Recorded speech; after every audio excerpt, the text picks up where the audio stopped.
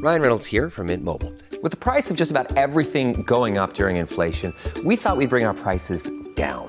So to help us, we brought in a reverse auctioneer, which is apparently a thing. Mint Mobile Unlimited Premium Wireless. How to get 30, 30, bit to get 30, bit to get 20, 20, 20, bit to get 20, 20, bit to get 15, 15, 15, 15, just $15 a month? Sold! Give it a try at mintmobile.com/switch. $45 up front for 3 months plus taxes and fees. Promo rate for new customers for limited time. Unlimited more than 40 gigabytes per month. Slows full terms at mintmobile.com. Welcome to the New Books Network. Welcome to the New Books Network. I'm Stephen Pimpare, host of the Public Policy Channel, and we are joined today by Kenneth Cobb, author of Retail Inequality, Reframing the Food Desert Debate from University of California Press. Ken, welcome. Thank you for joining us today. Well, thank you so much for having me. It's a pleasure. So before we talk about the book itself, why don't you tell our listeners a little bit about yourself and how it is that you came to this particular project? Okay. Well, I am a sociology professor at Furman University in Greenville, South Carolina. And I have been working with a couple of local neighborhoods for about the past 10 years, just trying to equip them with basic social data they need to work with their policy leaders to make meaningful changes in their neighborhoods. This started with a fight with the State Department of Transportation over the planned demolition of a bridge, which I know doesn't have anything to do with food deserts. But it really was an opportunity to engage in some community-based participatory research that eventually produced some data that got involved in a threatened lawsuit at the federal level that resulted in some negotiations that eventually resulted in a new pedestrian bridge being built in the neighborhood. And during all of that, I was asking people about their neighborhood, what they thought, what they needed.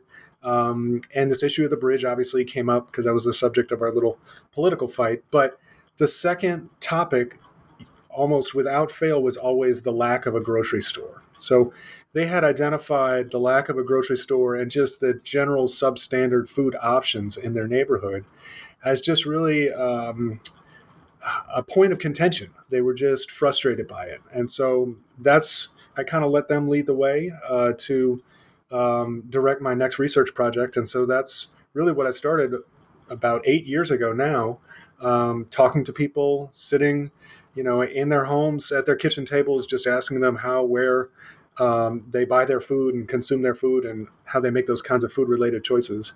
And that led to the book. So let's step back a little bit and talk about sort of the larger framing of this, and then I want to return to talking about what you learned from the residents themselves. So when we're talking about lack of access to things like a grocery store in a low-income community, that's often framed as a food desert. So talk to us a little bit, for folks who may not know, what's a food desert? Where does the idea and the framing come from? And what should we know about it before we hear you talk about why that may not be a useful way to think about what's going on in those places? Right. It's there's still debates about the terminology today, but interestingly enough, it started in the 1990s in Scotland. That was where the food desert term was actually coined, in a mundane white paper from a public health agency interviewing people who are residents of a public housing project. And it was referring to neighborhoods or geographic areas that lack easy geographic access to healthy food, namely a full-scale supermarket. That term crossed over the Atlantic and entered into American politics pretty quickly. By the late 90s and early 2000s, it got picked up in the academic research field. And eventually, the USDA, the United States Department of Agriculture, stepped in and gave a working definition for urban areas to be an area with high rates of poverty, low rates of vehicular access, so people without cars, and no grocery store within a 1 mile radius. So that's a food desert for an urban environment. For a rural environment, the radius expands to 10 miles, so a 10-mile radius.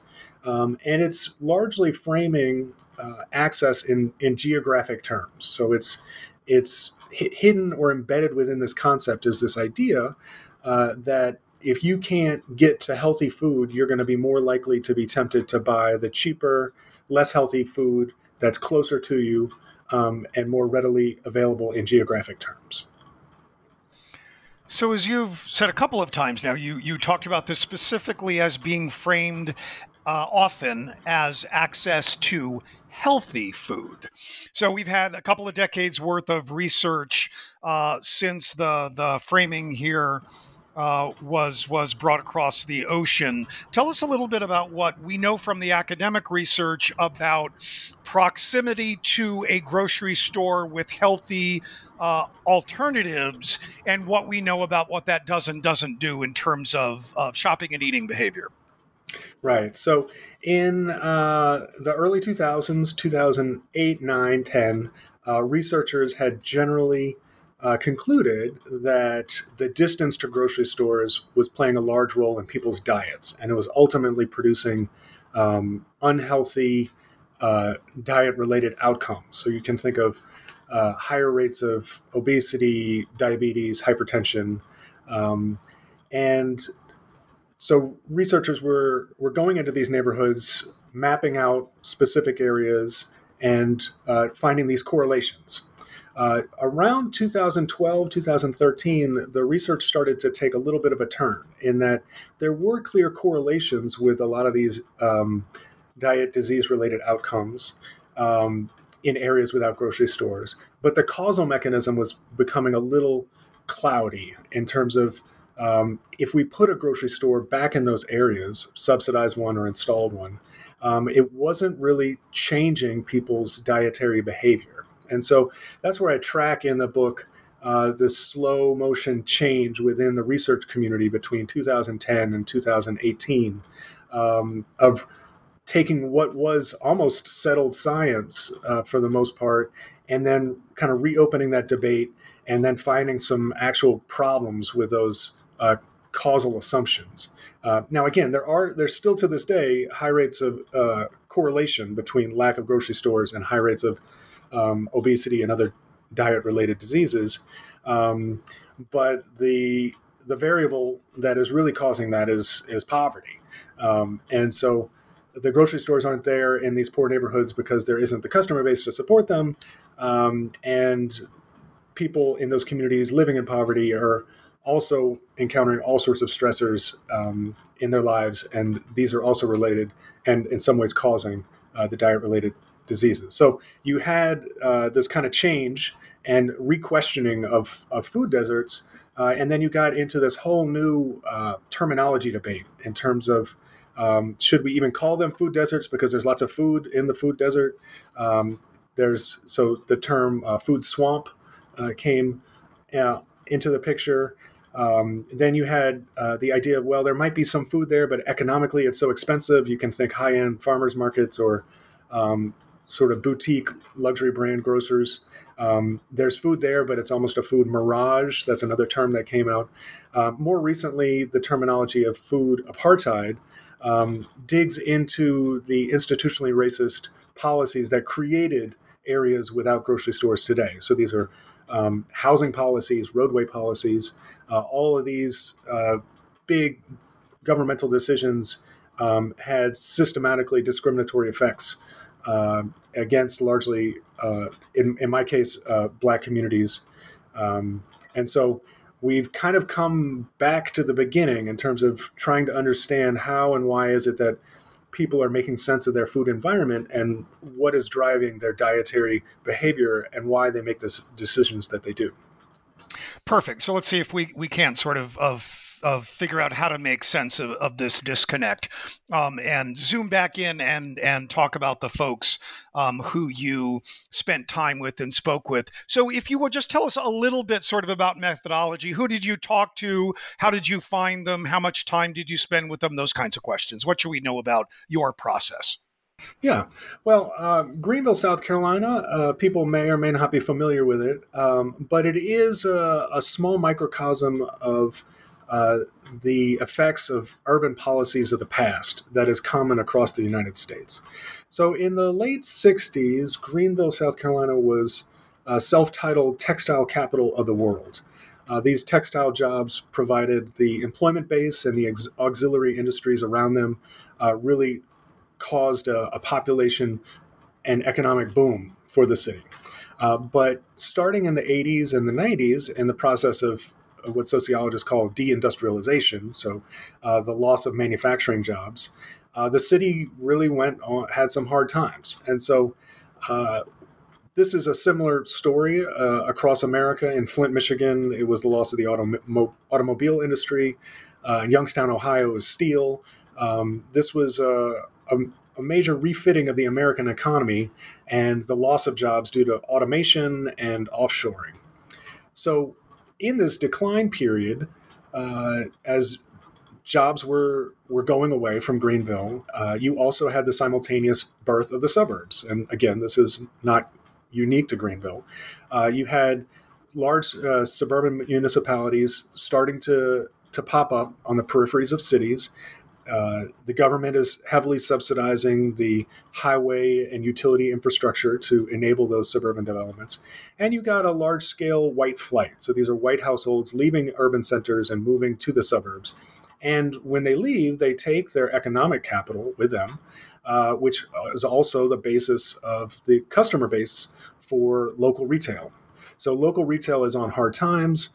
At the same time, starting in the 80s and 90s, you get the big box storification of America, the Walmarts, the Lowe's, the Home Depots.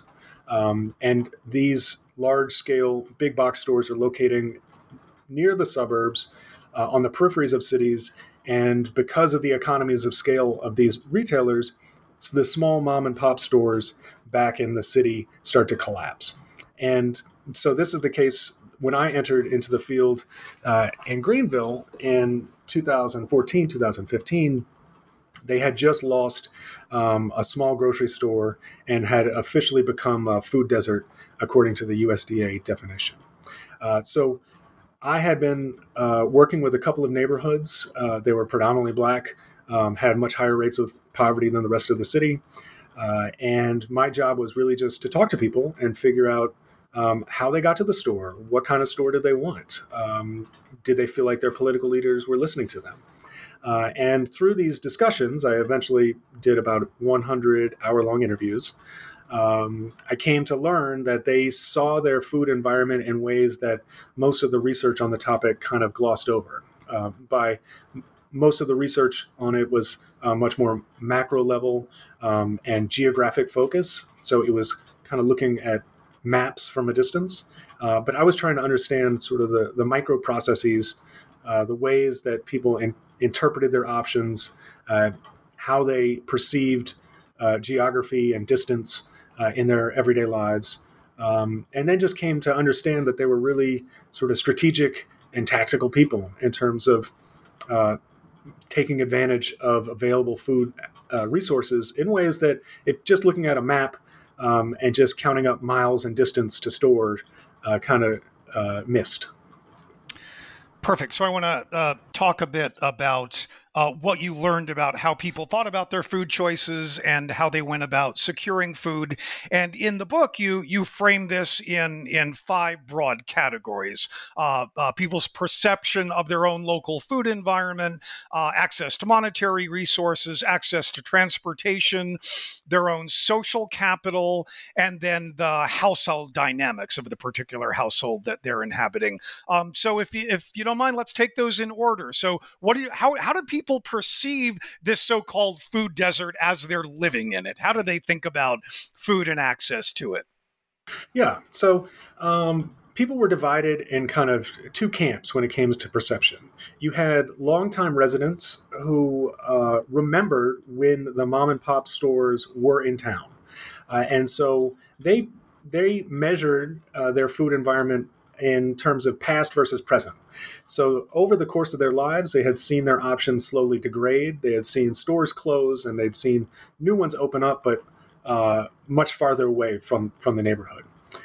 Newer residents had a more comparative in terms of they're comparing this town to other towns, or this side of town versus the other side of town. They're driving through their neighborhood, and they're seeing certain options, the inundation of liquor stores, pawn shops, payday lenders, and whatnot. and but on their way to work or on their way to church or to see their family, they're going through other parts of town and they're seeing much higher quality retail. And so to put perception into the model of how people make food-related decisions is to acknowledge that sometimes a resource can be geographically closer, but it can also be invisible in plain sight. So really high-end farmers markets or niche or boutique grocers may have been geographically accessible, but they just didn't seem, they didn't see these neighborhoods as their customer base. They were directed more towards more affluent, more white communities. And so local residents acknowledged that there might be some geographically accessible food resources, but they didn't perceive them as real options for them. They didn't see them as retail that was designed for them, staffed by them. They saw it as generally for other people in other communities and not for them. And they understood this as a statement about their value and their community's value to some extent, yes? Yeah. So, the retail options, food included, are symbolic markers of the worth of any community. You can just think of the last time you drove into a new part of town or a new area of the country that you weren't familiar with. You come in late at night. There's no one on the streets or sidewalks, and you're trying to get a sense of place. What do you look to? You look to the stores. Do the stores have bars on the window? Do the stores seem like they're selling alcohol or vice-related products? Or are they cafes and yoga studios and other types of high-end retail? And so this was the grievance of the neighborhood was not so much that we want to be able to buy healthier food all the time. It was really they were sick and tired of substandard retail because they feel like that was reflecting a version of their neighborhood that they did not see in themselves. They wanted retail that reflected their values and their interests, and they felt like businesses just weren't catering to them. So is it fair to say that they wanted to see fresh fruits and vegetables and other healthier options available, but didn't necessarily want to purchase them for themselves and their family? Yeah, I mean, it's complicated and it's a difficult political argument for them to make, but they wanted the option of being able to shop at nice, high quality retail, just like the other side of town. Their budgets and their wealth and income did not necessarily mean they would be able to support those businesses on a consistent basis, but that really wasn't the point. They wanted better quality retail, even if they knew they might not be able to shop there all the time. What they were really frustrated with is that their options were reduced to the lowest economic level in ways that they felt reflected poorly on their neighborhood. So let's continue to move through your categories. So what else should we know about the ways in which financial resources constrained food choices or structured their decision-making process? Yeah, well, obviously, if you don't have economic resources, Right. then you can't buy higher quality foods.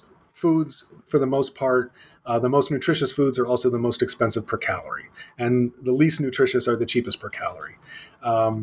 But through my interviews, I interviewed people of a broad variety of economic circumstances, and I kind of came to see that interventions to improve food access really need to be targeted towards a specific subset of the population. And this is people who are able to buy all of their food during the month, but yet are living kind of close to the poverty line, and a small increase in price, either by food or transportation costs, can really make or break a trip to the store.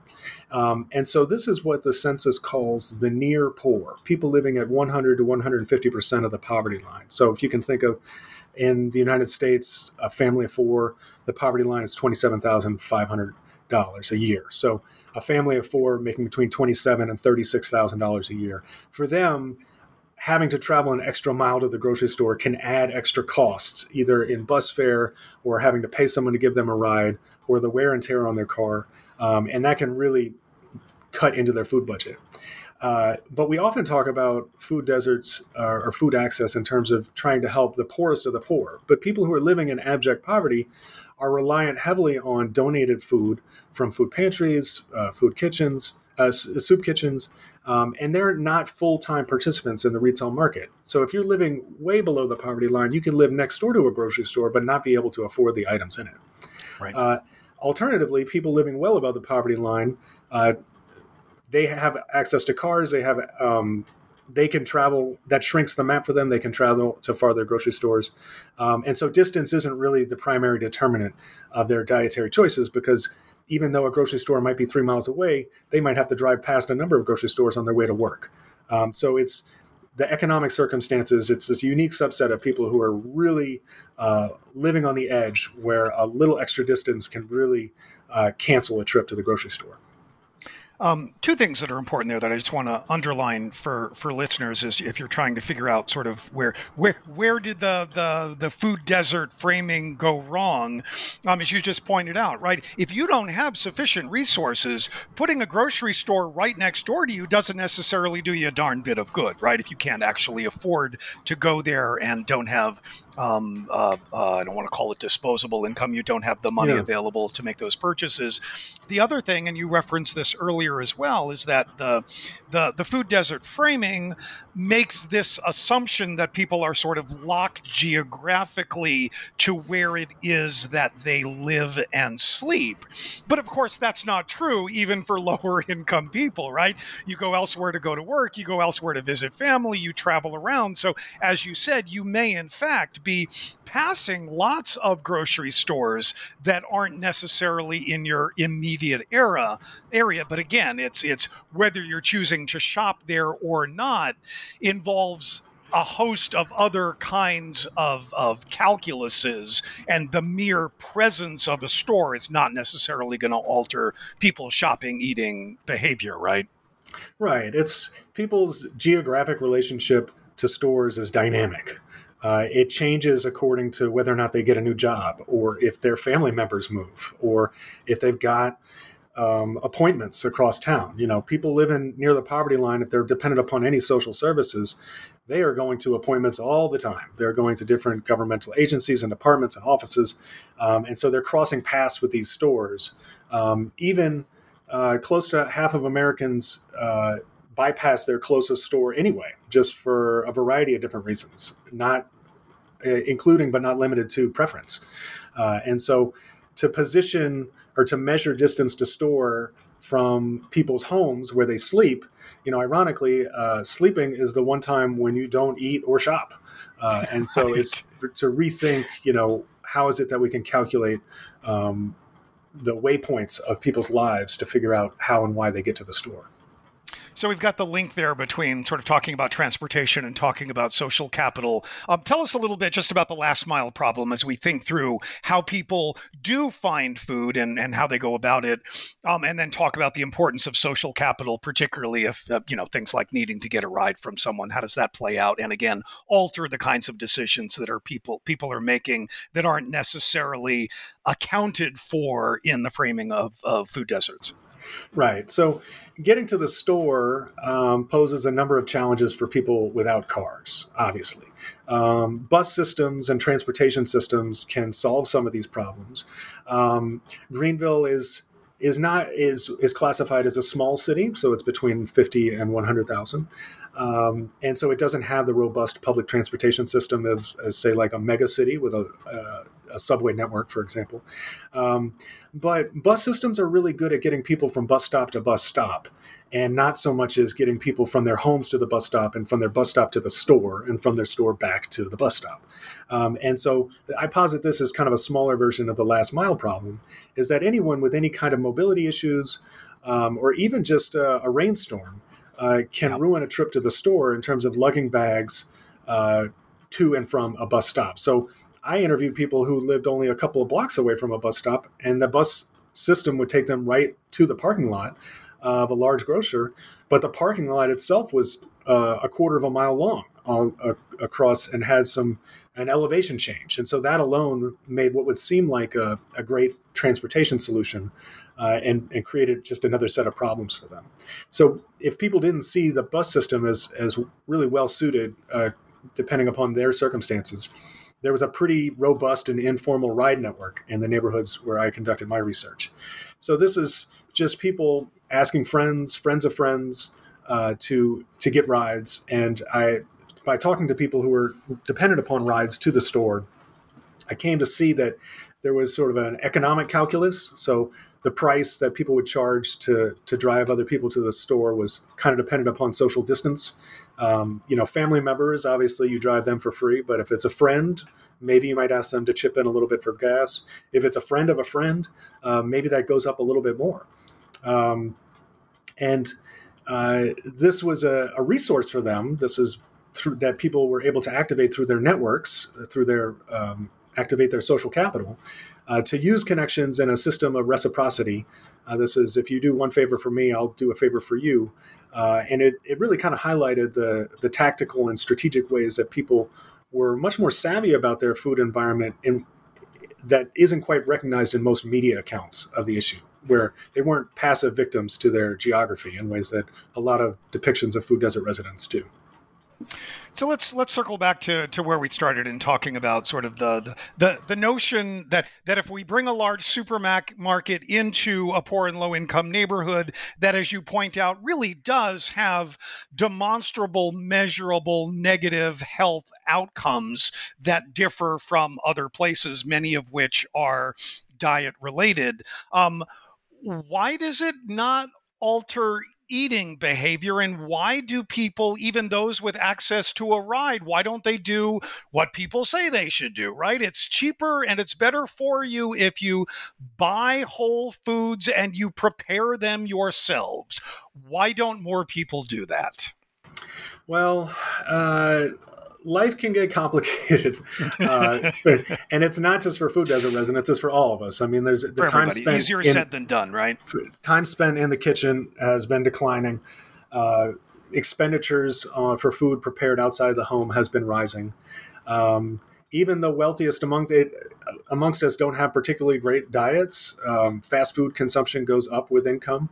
It's just that wealthier folks have better access to health resources, housing, education, and recreation to offset their bad diets. And so if you're trying to change the way people eat, it's getting to the store and back is just one problem they need to solve amongst many. And so when I was talking to people, one of the biggest barriers was just the economy of scale of healthy home cooking that didn't work for their lives.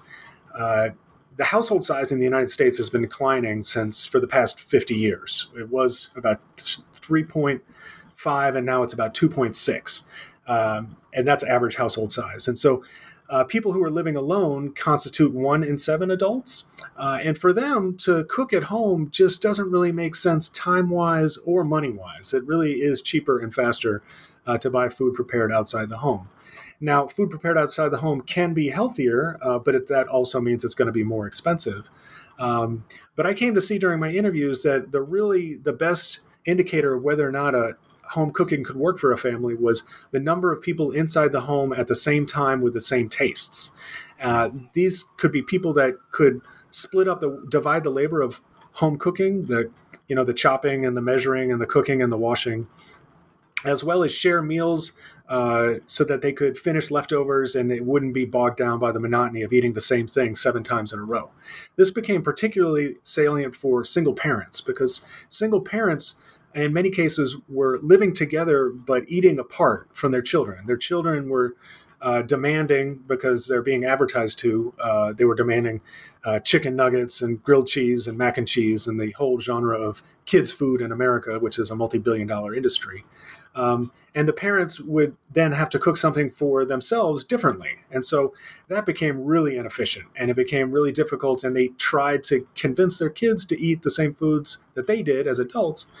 But to get kids to adopt new tastes, especially for more nutritious and bitter foods, requires repeated exposure. And that repeated exposure entails the risk of kids refusing food. So I ask you to eat something and you refuse it, that could potentially lead to food waste, which is economically a difficult situation for me. And so the easiest route was to just buy food that they knew that their kids would eat, which also happens to be less healthy food, and then also buy food prepared outside of the home for themselves too, so that they didn't have to make their own separate meal just for them. Yeah. There's a recent book by Priya Fielding Singh that I suspect you know called How the Other Half Eats, that examines a similar set of questions. And one of the striking things that she finds in the interview with the poor and low-income mothers who she spends time with is that they feel that they spend so much time saying no, right? Because so much is unavailable to their children that this is one of the places where they can say yes, right? They could stop at the fast food restaurant and give their child the meal they want, and it's going to be satisfying and it's going to make them happy. And that contributes to making them feel like they're being a good mother under extraordinarily constrained circumstances, right? Very similar sort of sets of logics that I think often in the policymaking world we just don't have on our radar. Yeah, I mean, obviously we'd like people to eat less fast food and junk food, but at the same time, brand name fast food and junk food is some people's only access point into our popular consumer culture. Yep. If you're buying secondhand clothes and you're buying off-brand shoes, then if you're a child in this country, you're separated from the other kids at the lunch table. But if you can open up your lunchbox and you've got a bag of brand name junk food, the same one that the other kids are eating, then you have a point of connection that you are also eating similar things, talking about similar things in ways, other aspects of your life. You're usually set apart and left to do the stuff that other kids don't have to. Yeah. So Ken, as we work our way toward concluding, I want to talk a little bit about the activism that you witnessed and were a part of around bringing better retail options into the neighborhood. And as you point out, right, the residents didn't really want a grocery store in order to improve their access to healthy food, but that's nonetheless often the argument that they made. Can you talk a little bit about sort of how the development politics play out around this issue? Yeah, it was the nature of the research was kind of twofold in that I attended a lot of public meetings, and I would hear people stand up and say, we want a grocery store. We're sick and tired of these unhealthy options in our neighborhoods. And it was really impassioned and got the attention of local politicians and policymakers. But at the same time, I would interview these people in private in their homes, and I would ask them what they eat and what they like to eat and what they would like to eat if they would like to make changes, what kinds of changes. And they would describe that in many cases, cooking healthy food from scratch just did not work for them. They couldn't do it. They might not have even had enough time to do it because of just the nature of their job and when they worked. But nonetheless, in public settings, they knew the plea for a grocery store really got people's attention. And so there's kind of two levels to the food access debate, the public and the private. The private is very, the logic behind it is kind of complicated and it can't be condensed into a short soundbite because people wanted retail that they saw as good retail meant for them, retail staffed by them, that catered to their needs and their preferences, and that respected their community and the history of their community. Even if they didn't necessarily intend or their economic circumstances precluded them from being able to support that business on a consistent basis. Now, that's a complicated talking point. What's much easier is we want a grocery store because of we want to reduce these public health tragedies that are going on in our communities. And so they had kind of tapped into this really powerful talking point that if they focused on health and healthy eating, they could get attention because of the abundance of food-related social movements already in existence in America today. So this is slow food, local food, non-GMO food, food justice, food equity. All these social movements have a broad political base that is largely staffed in many instances by middle class and white political advocates. They are interested in healthy food. And so talking about healthy food leverages their power in the political marketplace.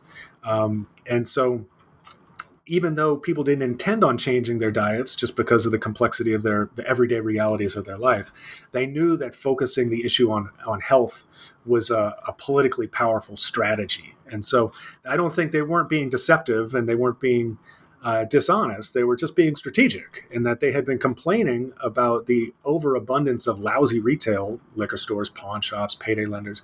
Nobody really cared for decades and decades until they reframed this debate into the language of healthy food. And that got a lot of people's attention really quickly. You are listening to the Public Policy Channel of the New Books Network, and we have been speaking with Kenneth Cobb, who is the author of Retail Inequality, Reframing the Food Desert Debate, new out from University of California Press. Ken, thank you so much for joining us today. Much appreciated. Thank you so much. This was fun.